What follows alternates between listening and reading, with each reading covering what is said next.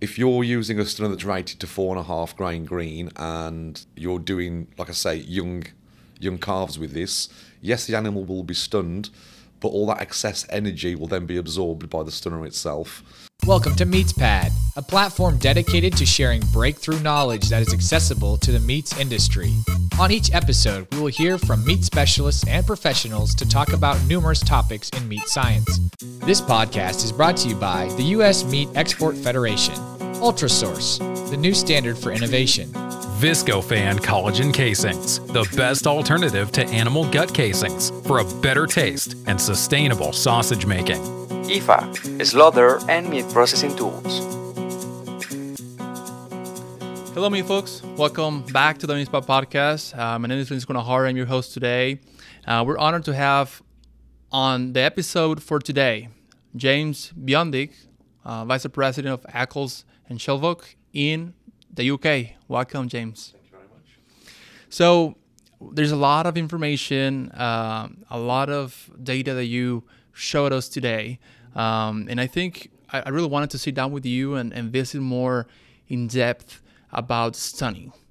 Some of the how to make, how to do an efficient stunning and some of the things that you have to consider. And for our listenership, small and mid-sized meat processors that want to learn more about stunning. And I think there's a lot of information. I know you've never been on a podcast, so... But you know a lot, so I want to pick your brain today.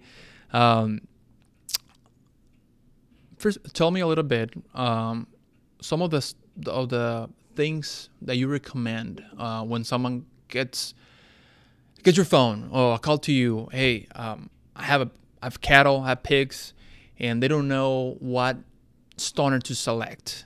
I guess we can start from there in the beginning. So first, just to set the stage. So I think in reality, if a customer wants to buy an Accles and Shelvoke cash stunner, you find out whether they have a previous preference. So we do cylindrical and inline stunners, and we also do pistol configurations.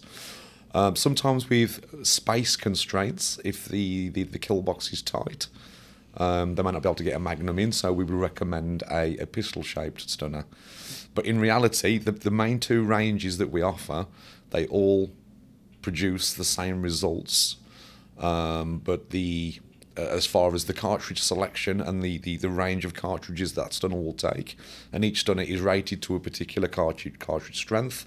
So obviously, what that end user is intending to stun on a regular day-to-day basis, and then we'd also consider if they do an unusually large stock as well. So that can also be built into the recommendation as a consideration also. So it really is what they're going to be stunning, how big, and is there a personal preference? Is there any type of restriction that will govern the design that they opt for? I know you were saying earlier that it's so important to have the right cartridge, the right grain, and if we don't follow the requirements that we can find, we're going to touch here in a minute about your website. It's so user-friendly for some folks that want to learn more about which one to select, which one to choose. But you mentioned something about if you don't use the right grain, the stunning lifespan or the lifespan of the stunner gets drastically decreased. So can you please tell us what your thoughts are on this? Because we may be doing something wrong. So in reality, as good and as high quality and well built as our product is, the fact of the matter is you can overstun a captive bolt stunner. So when recommending a cartridge strength for a particular size animal, the thing to consider is that the stunner is relying on having a certain mass, i.e. the animal's head when the bolt goes into.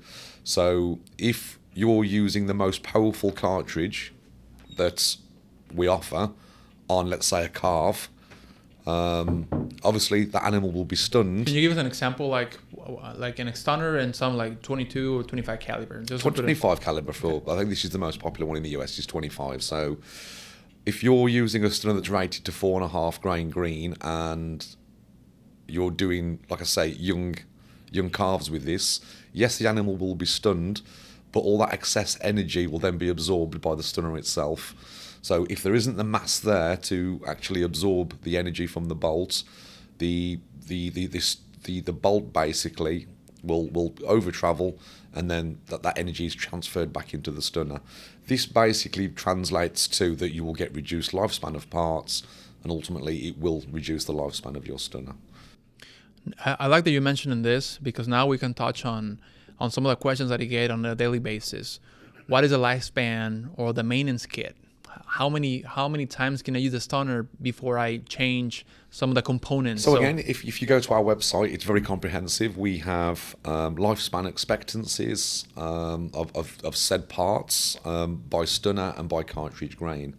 So for example, main components, your breeches and your barrels, 50 to 60,000 shots. We have bolts at 20,000 shots. Now these are recommended and generally far exceed. So, but we like to err on the side of caution. And then obviously the scenarios and environments aren't always as recommended by the manufacturer. So again, by using too powerful a cartridge for too small an animal, yeah, it does reduce the lifespan of these parts. So, like I said, bolts 20,000, recuperator sleeves 2,000 to 4,000 shots. But like I say, it's all on our website to be seen. Yeah. Awesome. We'll put a link on this video. Sure.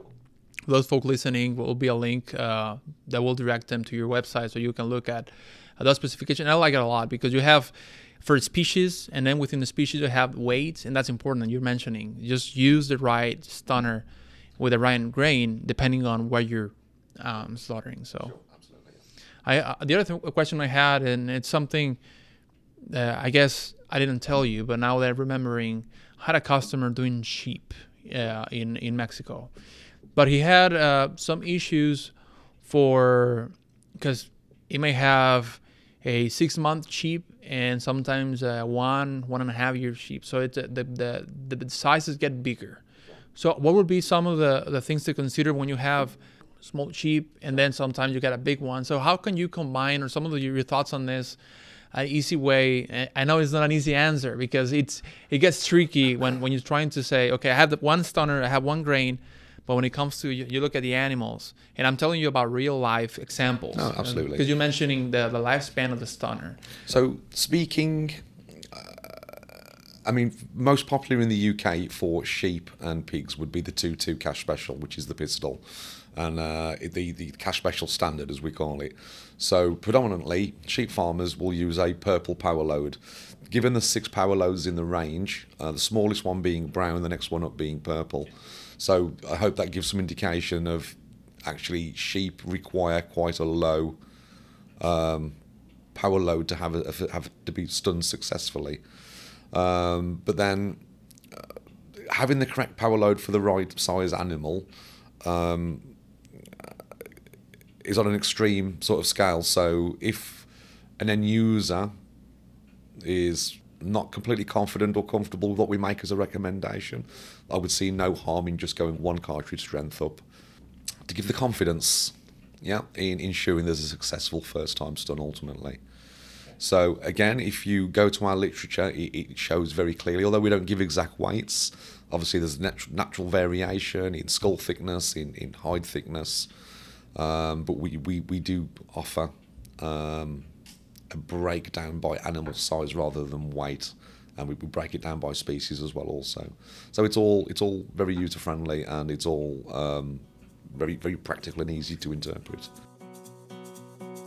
Since 1883, Ultrasource has been a trusted supplier to the food industry. Ultrasource provides superior kill floor, processing, packaging, and labeling equipment and operational supplies. I have two more questions for you, and now we were discussing earlier about some of the requirements in other countries, like in the UK, to become a slaughter man. So can you please tell us, just so our listenership that they want to also understand what has been done in Europe, and I know we're in Germany at the IFA show this year, but maybe in the UK, I know you're telling me about just one opportunity to become a slaughterman. Yes, so obviously, as you can imagine, I'm with processors quite a lot, and our sales guys are as well. And so conversations I've had previously are You get a 13-week window to train for your slaughter person's license. Within that 13 weeks, you can take your final test at any point. But then I was told that ultimately, if you fail, then you can never become a slaughterman again. Ultimately, you get the one opportunity to become a slaughter person, and if you don't get it right, you're not a slaughter person ultimately. So it's quite strict and it's quite regulated, and lots of legislation in the UK. Now, please tell me about you, about your background, some of your previous experiences. How do you pick this industry? How did I pick this industry? So my previous employment, I worked for Caterpillar, close to my hometown. I was there for 10 years. That's in Birmingham, right? Yes. And ultimately, unfortunately, the company closed, or that part of Caterpillar closed, and I was left looking for a new job.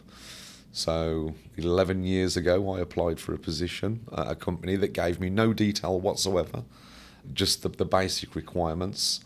And ultimately, it was Accles and Shelvoke, and like I said, I've been there for the last 11 years now. So it was an intentional step into the meat processing industry, I suppose would be the honest thing to say. So you've been having the opportunity to travel the world, doing some teaching and demonstrations with... Yes, sure. So myself and my other colleagues, we've travelled all over the world.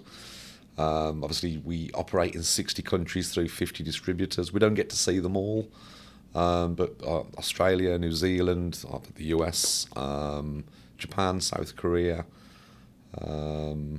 Obviously, Europe is a large part of our market as well for our products. So yeah, there's been a lot of travel. Yeah.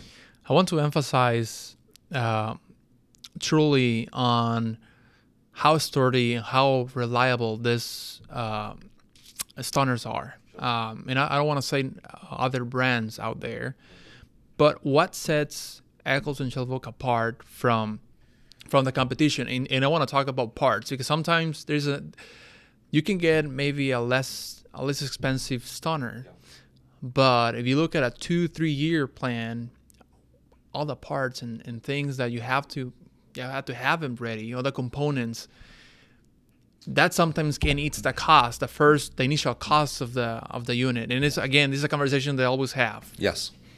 So in reality, there's 2 or 3 competitors out there, or other manufacturers. Okay, there's manufacturers that place themselves in a price range and deliver a product that is specifically aimed at that price range. So ultimately, you get what you pay for. That they're not pretending to be anything other than anything more, and they're a good product for where they're priced. You've got other companies that produce stunner ranges that are marketing themselves as high quality, and they aren't. And then you have us, who from 1913 we were the original developers and manufacturers of the captive bolt stunner. First ones, yes, absolutely. We're still the market leading of this type of product, and over 100 years of development, a lot of the features and the materials and some of the visuals, there's the elements to the parts that we fitted that ultimately, through the constant evolution, has led us to the point of the product that we have today. So there's elements and aspects to it that end users don't necessarily see, the tool steels, the hardening processes, and just the way the products are arranged. So what makes us the best is our high quality materials and 100 years of expertise, basically. Looking at parts as well also. And it's a main thing. So I cannot emphasize enough how important that is to have high quality product, because the less parts, the better, right? Because you don't want to be changing parts all the time, and have a high quality components within the unit. Yeah, no, absolutely. So, and some would say we've got our business model wrong, but ultimately you're buying a premium product, and we're supplying premium spare parts and replaceable parts for that product. obviously being the original sort of manufacturer, and Accleston Shelvoke brought this to the market in 1913, it has been a constant development of, I suppose, trial and error in the earlier years, but the development on the materials that we use, the arrangement of the stunners, and the processes that we apply to the components to ensure that we get a long-lasting, reliable stunner. Obviously, that comes at a price, and we are a little more expensive than, let's say, our next closest competitor. But for that little bit more, you get twice the lifespan. We have stunners 5-10 years old. We have stunners from the 1940s that are still being sent back for service and repair. Unfortunately, we can't support them because we don't do the spares or anything else, but it really is a testament to our product's quality. The parts, the spares, the consumables that go in, again, a little more expensive, but I think the message here is for end users to understand its value over cost. So I have a little saying: you get what you pay for. Pay cheap, buy twice, however you want to look at it. So you want to put a part that will fit in hours into the stunner and pay a little bit less. It's a false economy, because in reality you'll be replacing that part 2 or 3 times more than you would using a genuine Accleston Shelvoke part. I can't remember how many times I heard that in at the IFA show with the Germans. Yeah. Pay cheap, pay twice in German. But so it's a reality. Yes. I would like to just wrap up this episode by asking you and pick your brain on the global animal welfare environment. And we were talking that in the UK, it's very common to see truckers when transportation carrying a stunner in case there's an injured animal, they have to end their life on site. So please tell us about that, because I was not aware of this is actually is it a mandate by the government? Yes, absolutely. So it's a legislation requirement. So when you see these large lorries with the I know in the UK they've got 2 or 3 decks to the trailers, and they've got animals on all 3 levels or 2 levels. By requirement, they must carry a captive bolt stunner. So if there's an accident, or they arrive to the delivery point, there's injured, sick, or lame, or fallen animals, they have a legislative requirement to carry a stunner to dispatch with that animal in a humane manner. So that's basically what happens in the UK, and I believe in Europe as well also. All right. Well, thank you all for your time. Thank you for joining us today. We wish you safe travels back home. Thank you a lot. Great stuff. Thank you for having me.